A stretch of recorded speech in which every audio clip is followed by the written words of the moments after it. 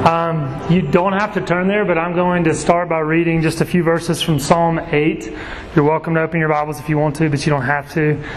Some of you may have heard me say this before, but all of us, as Scripture tells us, we have hearts that are lying to us. And so as you've woken up this morning, you've been listening to lies. And so it's always good to hear from something that's 100% truth as we start our day. So opening up to God's Word, speaking truth to us. This is Psalm 8.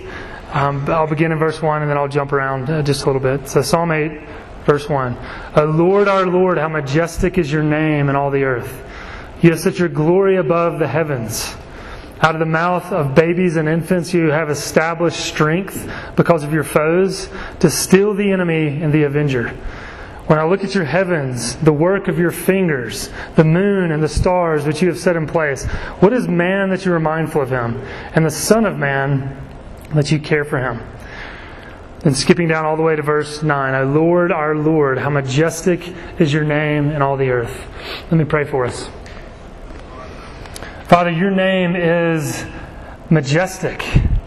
You have a power and a glory that is beyond our comprehension.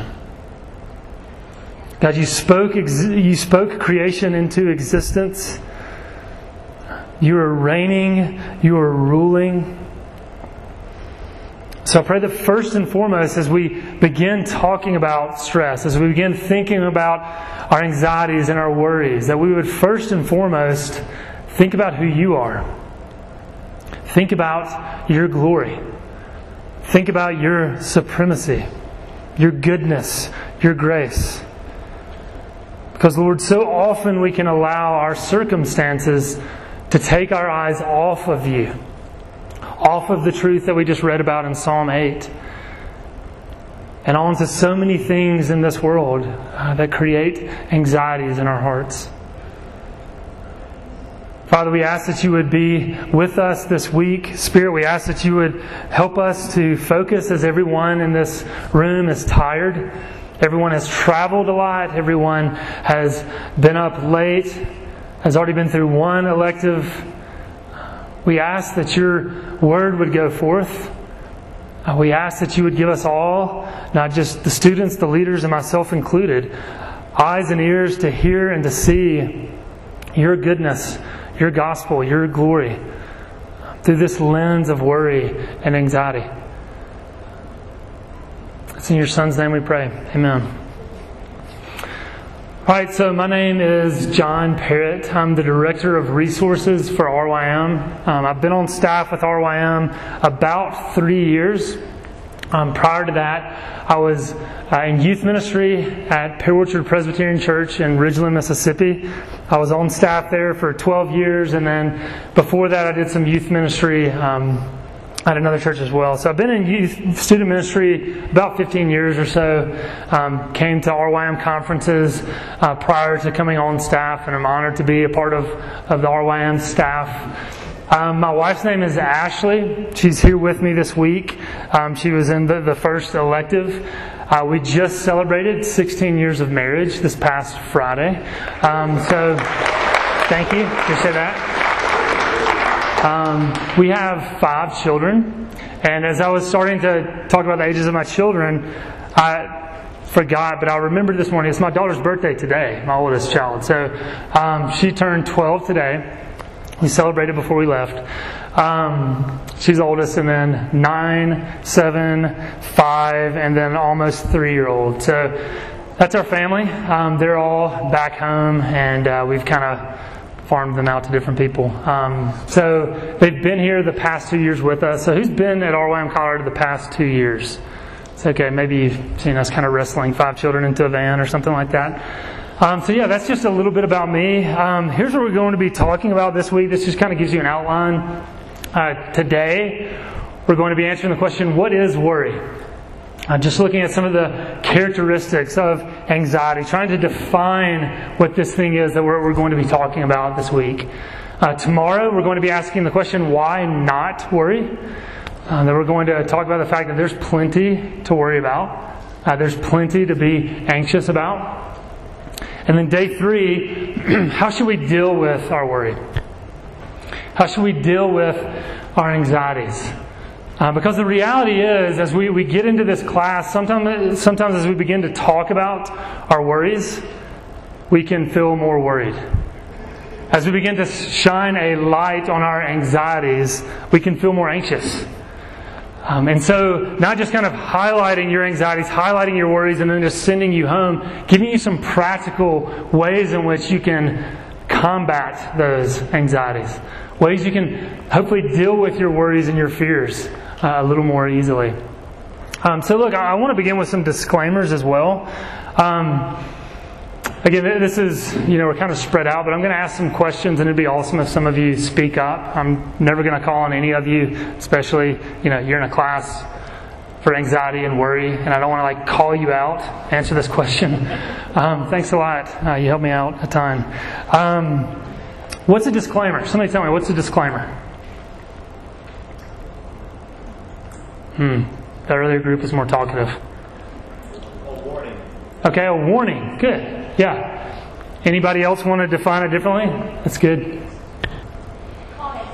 Caution. What? A heads up. Okay.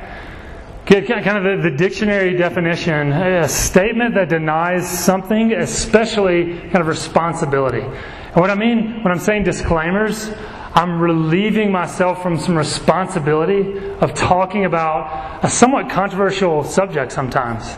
That this can get into some areas where even in Christian circles we might not agree on certain aspects of anxiety and worry. And so kind of starting out saying, look, I'm not an expert in talking about anxieties and worries. In some ways I can say I am, because if we want to get into a competition of who's more anxious, I could probably beat most of you in this room of just feeling worried at times, feeling very anxious at times. So there's a sense in which, yes, I've experienced this.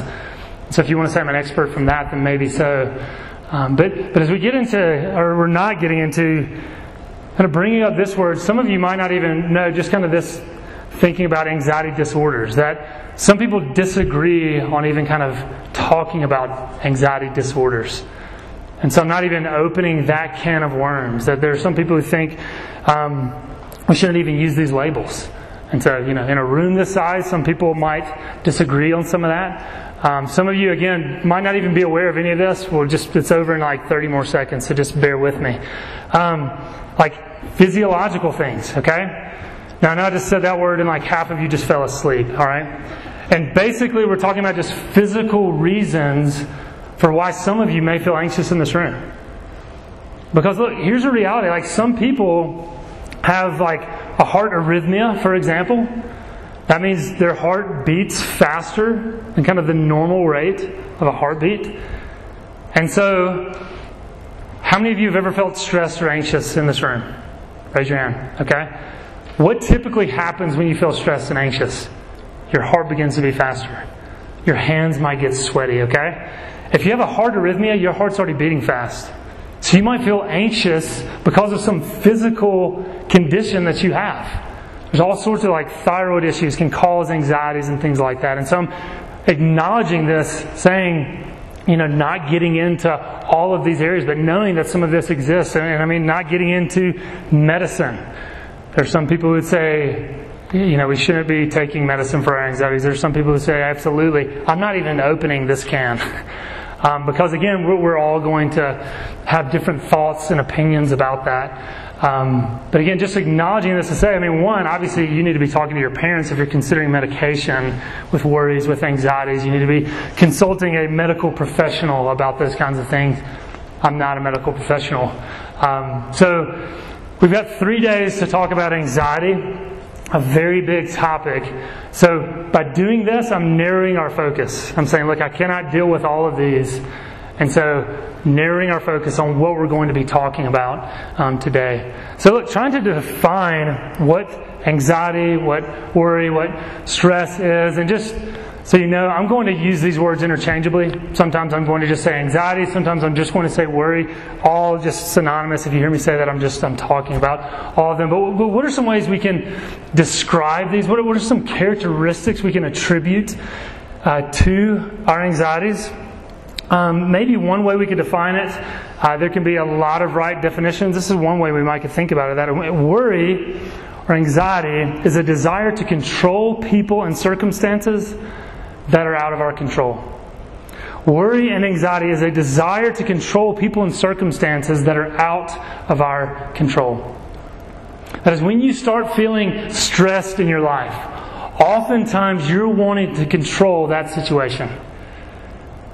If there are a group of people that can make you anxious, you want to control them.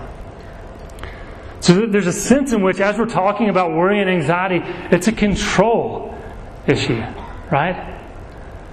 When you think of obsessive compulsive disorder, which can kind of fall under some of this, oftentimes it's kind of a control thing associated with that. Putting it in some strong words, look, it's a desire to be God. That if we truly believe that first point, that it's kind of trying to control things, who's ultimately in control? God. And so we're trying to take this control from Him in a sense. We're trying to play God when these anxious situations are coming up. And then, again, as Tim Lane says, I almost forgot, this is a book that's out there called Living Without Worry by Tim Lane. It's right there on the book table. It's a helpful book, and it helped a lot of what I'm going to be talking about this week. But he says, it is to be over-concerned or obsessed about something other than the kingdom of God. Now, the reason he says that is because of Matthew 6, which I'll mention in just a minute, but we'll talk more about tomorrow. Jesus Christ, when He's talking about anxiety, He ends His talk saying, but seek first the kingdom of God and His righteousness. So in the midst of a discussion on anxiety, this is where Jesus Christ goes. And that's why Tim Lane brings this up. And so look, at the root of worry, we're saying this: God, You do not exist. You are not in control. Now, that's some very strong language, right? That seems very harsh, very offensive, and we may even want to push back and say, well, I'm a worrier, but I don't necessarily believe that. But what we have to see, and this is something many have said, is that we often are just practical atheists, right? That we believe, if we're Christian, some of us may say we believe the Bible, but the way that we live doesn't reflect what we believe. That is, some of you in this room, which it's going to be a miracle if I don't trip over this before the end of the week, by the way. Some of you may have grown up in the church in this room. Some of you in this room might have not grown up in the church. But if you've grown up in the church, you've heard the word sovereignty. And so many of you would affirm, yeah, God's sovereign. But what that means is God's in complete control. But oftentimes we don't want to admit that by the way that we live, or we live in a way that contradicts that. And again, our worry and our anxiety is contradicting that reality. And the reality that we have to believe is that we're really not in control of that much. That if you really kind of sat down and started to write out what you're in control of, we could almost say nothing. Right? Because we're not guaranteed the next hour. So even though we might have plans, whatever, after lunch, we're not guaranteed that. So we may think we're in control of that, but we're really not. And so again, kind of getting down to the foundation of our worries and anxieties, this is some of what it says. And again, a helpful thing that Tim Lane brings up. He says that worry comes from an Old English word meaning strangle. And that anxiety comes from a word referring to your throat narrowing and tightening. And so maybe some of you in this room have had a panic attack. And you know exactly what that's talking about. You've had those times where you feel like you cannot breathe, where you feel like your throat is closing up, and you're feeling tightness in your chest. And so maybe that's some of you. How many of you know who John Piper is? Have you ever heard his name, John Piper? Show of hands. Spoken all over the world. He's written, 100 books. When he was in middle school and high school, he could not get up and make a speech in class. He said he would go to his teachers and say, hey, do I have to, the first day of class, hey, do I have to get up and give a speech in this class? And they'd say, yeah. And he's like, well, I can't do that. So what's the best grade I can get? by not giving a speech, and they'd say like a C. He's like, okay, that's fine. And his own words, he says that if he stood up and tried to speak, his throat would close up and he could not form a word or a sentence. That he would just get so anxious. And maybe that's some of you. If I called on some of you to stand up and say something, you would be terrified. That you would have that tightness in your chest. That your heart would begin to beat. Well, that's some encouragement, sharing that story of how the Lord can grow you from that. I mean, John Piper, again, speaks all over the world and used to think he could not do that. Looking at Matthew 6 just briefly, there's a sense in which worry refers to the future. Jesus Christ says, do not worry about tomorrow. That as we begin to think about our worries, sometimes you're thinking about something that could possibly happen to you tomorrow or the next week. And I think it's Ed Welch who says, and oftentimes that thing doesn't even happen. But you've tortured yourself thinking about what could happen to you in the future, and then it doesn't even happen. And so there's a sense in which worry and anxiety is dealing with the future, but we need to also realize worry deals with the past too. Raise your hand if you've ever done something stupid or said something stupid. Excuse me.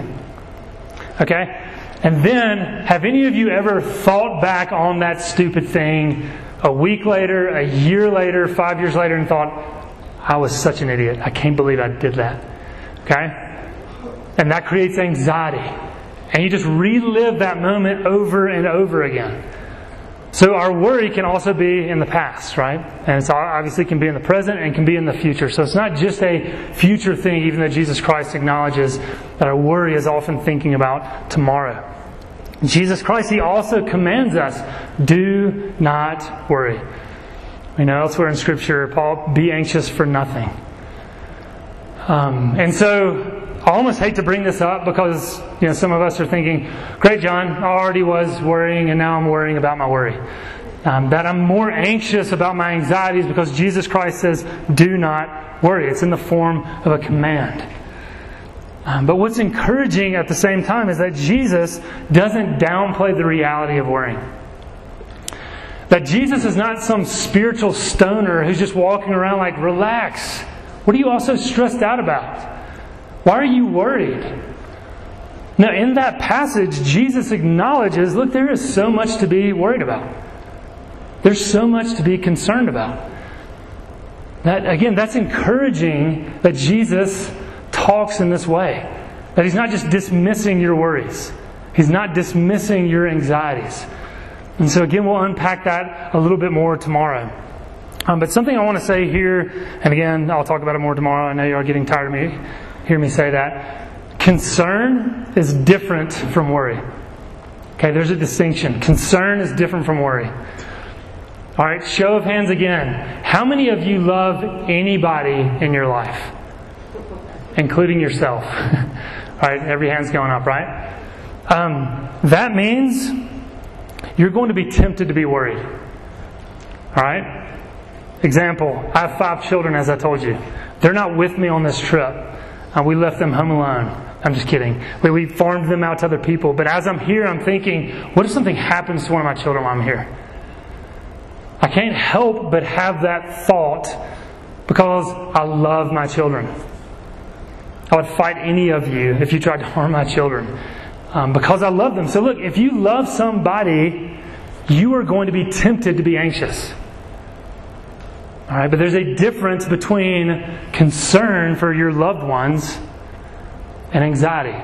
And so if I was here this entire week just thinking about my children the whole time and the possible dangers that could happen, that would be worry. That would be anxiety. But there's a difference there. So just hitting on that briefly, but getting into it more tomorrow. So look, when did anxiety begin? Where did worry begin? Obviously taking us back to Genesis where all things began. And just so you know, I did not talk to Richie at all about this talk. But it was crazy last night when he started to read from the passages. I was thinking, okay, that's some of the exact same passages that I'm talking about. But I'm going to go in a different direction than he did. So I was relieved when he did that. I was thinking, okay, I'm going to have to go home last night, and like rewrite everything. I was worried. I was tempted. I was starting to get anxious about this. So look, if you have your Bibles, I know many of you can see this, some of you cannot. Genesis 1, and then I'm skipping to 2, 7, and then we'll get in Genesis 3 with just the remainder of our time. But asking where did worry begin? Okay, Genesis 1:1. In the beginning, God created the heavens and the earth. Now skipping all the way over to chapter 2, beginning in verse 7. Then the Lord God formed the man of dust from the ground and breathed into his nostrils the breath of life. And the man became a living creature. And the Lord God planted a garden in Eden in the east. And there he put the man whom he had formed. And out of the ground the Lord God made to spring up every tree that is pleasant to the sight and good for food. The tree of life was in the midst of the garden, and the tree of the knowledge of good and evil. All right, so what I want us to do just briefly is to think about what was present in the garden besides Adam and Eve. I want you guys to help me. I want you guys to give me some answers of what was in the garden besides Adam and Eve. And there's a sense in which this is kind of tricky because I'm getting you to think about perfection. And none of your eyes have ever seen perfection. You've read about it if you've read Genesis 1 and 2. Other places in Scripture that talk about future glory. We have some idea of what's going to be in heaven, what's not going to be in heaven. But asking you that question, because again, these are very familiar. Many of you know these passages. But what was in the garden besides Adam and Eve? Y'all tell me some things. Trees. Fruit. Animals. What's that? Okay, we're not going to open that can of worms. Yes, that's good. Some people are going to disagree. Awesome. Great. Nobody attacked that. Let's keep going. Good answer. Other answers. God. Good. What else? What's that? Good. No evil present. Anything else? Grass. Okay? Look, this is where my mind goes when I start to think about, think about the entire animal kingdom present, right? All dwelling there, not killing each other. I mean, to think about, this sounds terrible. If you put a lamb before a lion, like now, just like walked into the zoo and just threw a lamb in the lion's den, it's not going to be pretty, right? Like to think about Genesis 1 and 2, just a lamb walking in front of a lion and not being devoured. The animal kingdom just fully present around each other, not devouring each other. Just getting along. Peaceful, right? We think about, vegetation. Again, this is where my mind goes. How many of you seen Avengers Endgame? Okay, so Thanos at the very beginning when he's in the garden and he's picking that fruit. That's not a great picture. But this weird looking fruit, right? Thinking, what sort of vegetation was around prior to sin coming in to creation? Is there fruit that doesn't exist anymore? Right? Some people, talk about Adam and Eve eating an apple. Some people think it's a fruit that we've never heard of before. So thinking about just the different sorts of vegetation that could have been present. All right, but then we know Adam and Eve sinned, and oftentimes we can talk about the fall, we can talk about sin entering creation, but we don't think about just the absolute devastating effects of sin coming into creation. What movie is this? You'll tell me, The Lion King, which the live action Lion King is coming out in like 2 weeks or so. And so we've got this scene, the circle of life, as they're singing about the circle of life.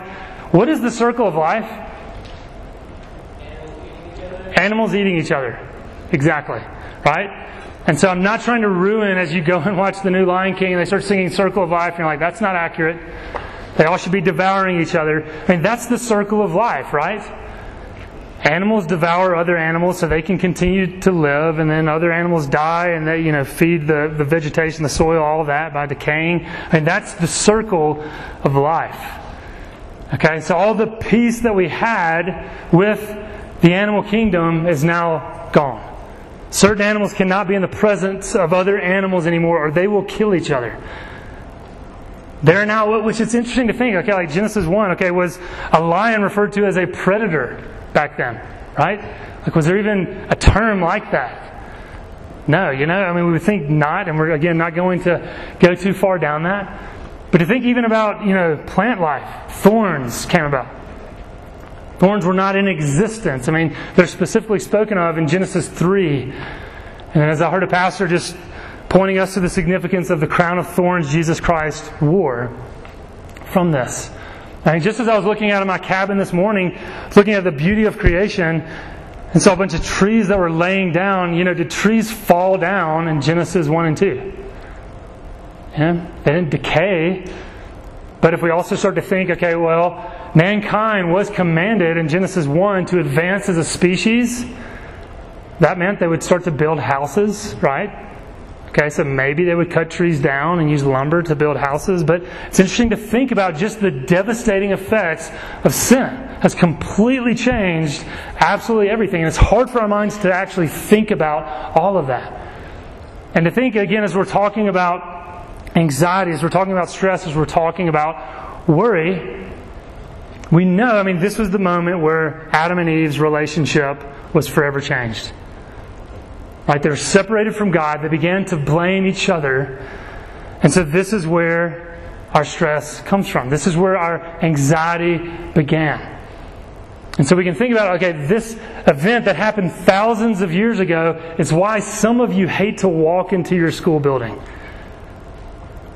This event that happened forever ago is why some of you are anxious about starting school this fall. Maybe you're moving to a different school. Maybe you're moving somewhere else. The emotions you feel each and every day are because of this moment. The fear that you walk around with all the time. And so, zooming in on this event just briefly before we wrap this up. Again, very familiar sections of Scripture. But what I want to do, I want to ask you a question to set this up. Okay, so look, if we think back on Genesis 1 and 2, if you were to hand a Bible to an atheist and just said, hey, read Genesis 1 and 2. And they read it and they came back to you and said, okay, who's the main character in Genesis 1 and 2? What answer would they give? Easy Sunday school answer. God. Okay? They read Genesis 1 and 2, they'd say, yeah, I don't believe any of this, but it's clear God's the main character. Genesis 1:1, in the beginning, God, and He creates absolutely everything. He creates mankind. He's clearly the main character. But then, you get to Genesis 3, and God disappears. Alright? You get to Genesis 3, and all of a sudden we read about the serpent. And so you'd say, okay, where did the main character go? And so that's my question for you, is where was God? Because verse 8 says He walks up. Where did He walk from? Where was God? Right? I want to ask that question. I want to leave that hanging out there and then come back to that. But Genesis 3 verses 8 through 13. And they heard the sound of the Lord God walking in the garden in the cool of the day. And the man and his wife hid themselves from the presence of the Lord God among the trees of the garden. But the Lord God called to the man and said to him, where are you? And he said, I heard the sound of you in the garden, and I was afraid because I was naked and I hid myself. He said, who told you that you were naked? Have you eaten of the tree of which I commanded you not to eat? The man said, the woman whom you gave to be with me, she gave me fruit of the tree, and I ate. Then the Lord God said to the woman, what is this that you have done? The woman said, the serpent deceived me, and I ate. Now look, there are two truths that I want to tell you from this passage that are true of every single person in this room and every single human on the face of the planet. Right? Before I give you those two truths, let me share this story with you. When I was, I think, a junior or senior in high school, one of my friends that was a couple of years older than me was a manager of a movie theater. And on Thursdays, they would screen all of the movies that were coming out on Friday. Because, they had film that they had to assemble, and so they wanted to make sure it was put together right, and so they had to screen it to make sure it wasn't going to mess up when people showed up on Friday. So he would invite us to come up Thursdays, midnight, which I know is technically Friday. We won't get into that. And we would watch the movies. And I know this sounds gross, but it's not. Just listen. He would bring a garbage can filled with popcorn for us, okay? Now, the sole purpose of this garbage can was to put leftover popcorn in. It wasn't like he dumped out all the garbage and then filled it with popcorn that we ate out of. It was just to hold all the popcorn that was left over. So we would just be in there with several of our friends in a movie theater with a huge garbage can filled with popcorn, just hang out and watch movies. And then after that movie was over, usually 2 a.m, whatever, when it was over with, we would play sardines in the movie theater. How many of you have played sardines? Okay. So if you haven't, it's basically like reverse hide and seek. One person goes and hides, and then everyone tries to go find that person. And, just think about it. You're in a movie theater, and you go and hide all by yourself. You're there for a while, and people are trying to find you. And then it's also kind of weird as well as you're trying to find everybody, and then you look up and you realize you're the only person left. That everybody else found the person that was hiding, and they're now hiding with them, and you're the only person walking around a movie theater at like 2 a.m. So it's a creepy feeling. And sometimes I think as many of you have played sardines, played hide and seek, there's an element of fear that's involved with that game that makes it somewhat fun. As we were children, if you went and hid, and you could hear the footsteps of somebody walking up, you were thinking, okay, I hope they don't find me. I hope this place is good enough where they're not going to be able to see me. There was this kind of mild fear associated with that made it fun. Look, some people might say, this was the first game of hide and seek in the history of the world, Genesis 3. Adam and Eve hid from this omnipotent, omniscient God, which is absurd. We know it, right? But the reality is, you do this every day of your life. All right, and that's the truth, 2 truths that I want us to see. The first is this: you're all afraid. Every one of you are afraid in this room. Every human on the face of the earth is afraid. Young, old, rich, poor, all across the globe is afraid. All right? Genesis 3 verse 10, Adam said, I was afraid. Okay, sin causes fear. And since his sin has spread to us, we are now fearful. Now let me say this quickly. I do think fear existed before the fall because we feared the Lord. Mankind feared the Lord perfectly. Sin has now poisoned our fear. And so it's redirected to everything else. I think Ed Welch is one who says that. But this fear has now come into our hearts. And so some of you have relational fears. Some of you may be afraid of people on this trip with you. Some of you may be afraid of people back home at your school. Some of you may be afraid of a coach or a teacher. Some of you, sadly, may come from broken homes, and so you're afraid of your family. You have fears associated with all sorts of relational things. We've already talked about the future, all of these things that could happen. I mean, think of all the phobias. How many of you are afraid of spiders in this room? Anybody? All right, how many of you are afraid of heights in this room? Some of those fears might get tested this week if you go on a hike, right? Some of you are afraid of tight spaces, claustrophobia. How many of you are afraid of that? The thought of being buried alive, I mean, that should terrify everybody, but if you're claustrophobic, I just woke some of you up. I see that. That was intentional. Like your palms might have gotten sweaty just then thinking about that. Can anyone in this room, somebody did it in the first class, can anyone tell me what a fear of clowns is?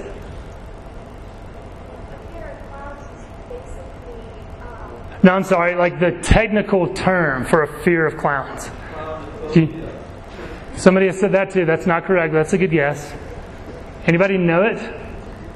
Which I do have to say it was hilarious. I asked the question and somebody in the first class said, normal. Who thought it was a good idea to have a clown to entertain children? That is the dumbest idea. I don't know where that originated. Okay, a fear of clowns is coulrophobia. Coulrophobia. So look, maybe that's terrifying to some of you. Coulrophobia. Okay? It says free hugs if you can't see that. And I can get rid of him just so you don't have to deal with that. So look, what I want you to see is we're talking about you're all afraid. Think of fear as this large umbrella. Okay? Worry and anxiety fits under this umbrella of fear. Alright? So, if we say you're all afraid, there's a sense you're all worried. You're all anxious. There's something you're anxious about. There's something you're worried about. And then the second thing, as I said, you're all hiding. Genesis 3:8, Genesis 3:10, twice we're told Adam hid. His sin has spread to us, so we have the temptation to hide. And so right now, as you're listening to me, you're all hiding. Okay, you're hiding behind something. Just a very common place many of you hide. Look, if you walk into a crowded room and you don't know anybody, most of you are going to pull out a smartphone. Right? That's where you can hide. It's your comfort. It's your security blanket. You can text a friend, hey, text me right now so I can look like I'm texting and don't have to look at all these people looking at me right now. It's a place that we can hide. We can hide by watching YouTube videos, right? Start watching YouTube videos and they're like, wow, it's been 2 days. What happened? Got in this YouTube black hole. Which, not against smartphones, not against YouTube. Obviously, we can binge watch all sorts of streaming devices, Netflix, Amazon Prime, whatever. We can hide in that way. We can hide behind those things. You can hide behind your personality. Maybe you're known as the funny person. So you're hiding behind that. Because as I quote a comedian a lot, he said, when someone meets you, they don't meet you, they meet your representative. When someone meets you, they don't actually meet you. They meet your representative. That is, they meet the person you want them to think you are. And so, it could be a personality that you want everybody to think you're this person, and so you're giving off this persona. But you can hide behind that. You can hide behind your athleticism. You can hide behind your looks. You can hide behind your academics. Whatever it is, there are so many ways in which we can hide. So what does all of this have to do with worry? Okay, so follow me on this. As I've said, look, first, you're all afraid. And I want to say this clearly. There is plenty to be afraid of. Like, you have valid reasons to be afraid. So this is not mocking you. I'm not sitting up here just mocking you saying you're afraid of something. There's plenty to be afraid of that could happen to you in this world. So saying that's valid. And then second, look, so say you all hide. It is valid to want to hide. This world, as beautiful as it is messed up. And so, example, if you're at school and you are bullied and mocked by people constantly, and you know, okay, if I walk down this hall at school, these people are going to be there and they are going to make fun of me. Then it's completely normal for you to quote-unquote hide and walk down this hallway to avoid those jerks and all the things that they say about you. So hiding can be a normal thing. And again, valid reasons to want to hide. But here's two more things to think about. There's only one place to truly hide. There's only one place that you can hide. Not one of 5 or one of many choices that you can pick to hide. There's only one. And here's the other truth that goes along with that. If you hide anywhere else, it will only create more anxiety, more worry, more stress. Alright? So look, there can be ways in which, the examples I just gave are ways in which you can hide. Look, if you had a horrible day at school, and again, mocked, made fun of, it can be completely fine for you to just go home and say, I'm just going to watch something funny on Netflix and just laugh and just quote unquote escape this world, hide from this world, and get into another world in a movie or television show and just laugh.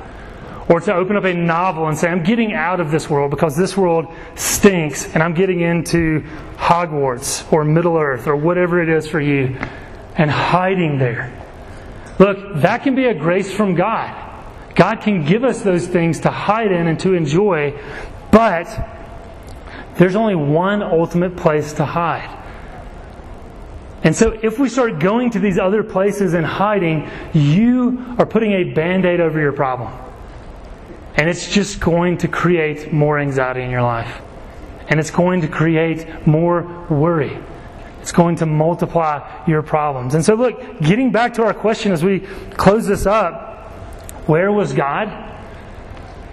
I want to answer this question first and foremost because it gives us a glimpse into the character of God. We need to remember the Bible first and foremost is not about us, it's about God.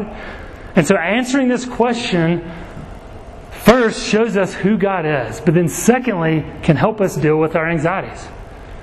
So answering this question, where was God? So again, thinking back to Genesis 3, verses 8 through 13, Adam and Eve just sinned. They did the one thing God said not to do. They did that exact thing.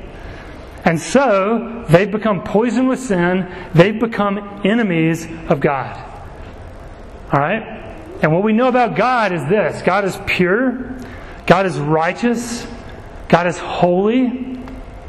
God cannot dwell in the presence of sin. So please listen to this carefully. Adam and Eve did not hide from God. God hid from Adam and Eve.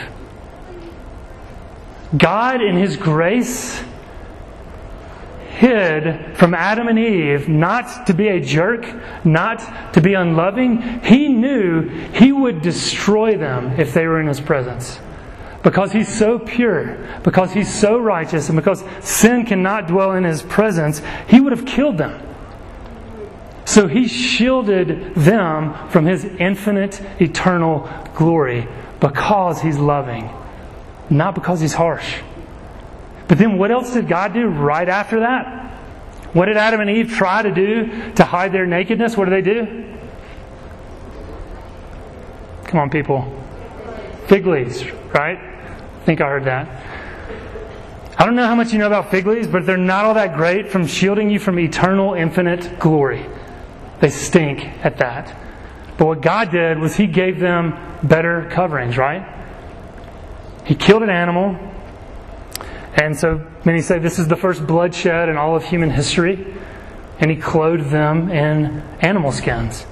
So there are two problems that I just highlighted there God dealt with. God dealt with their fear. God gave them a place to hide.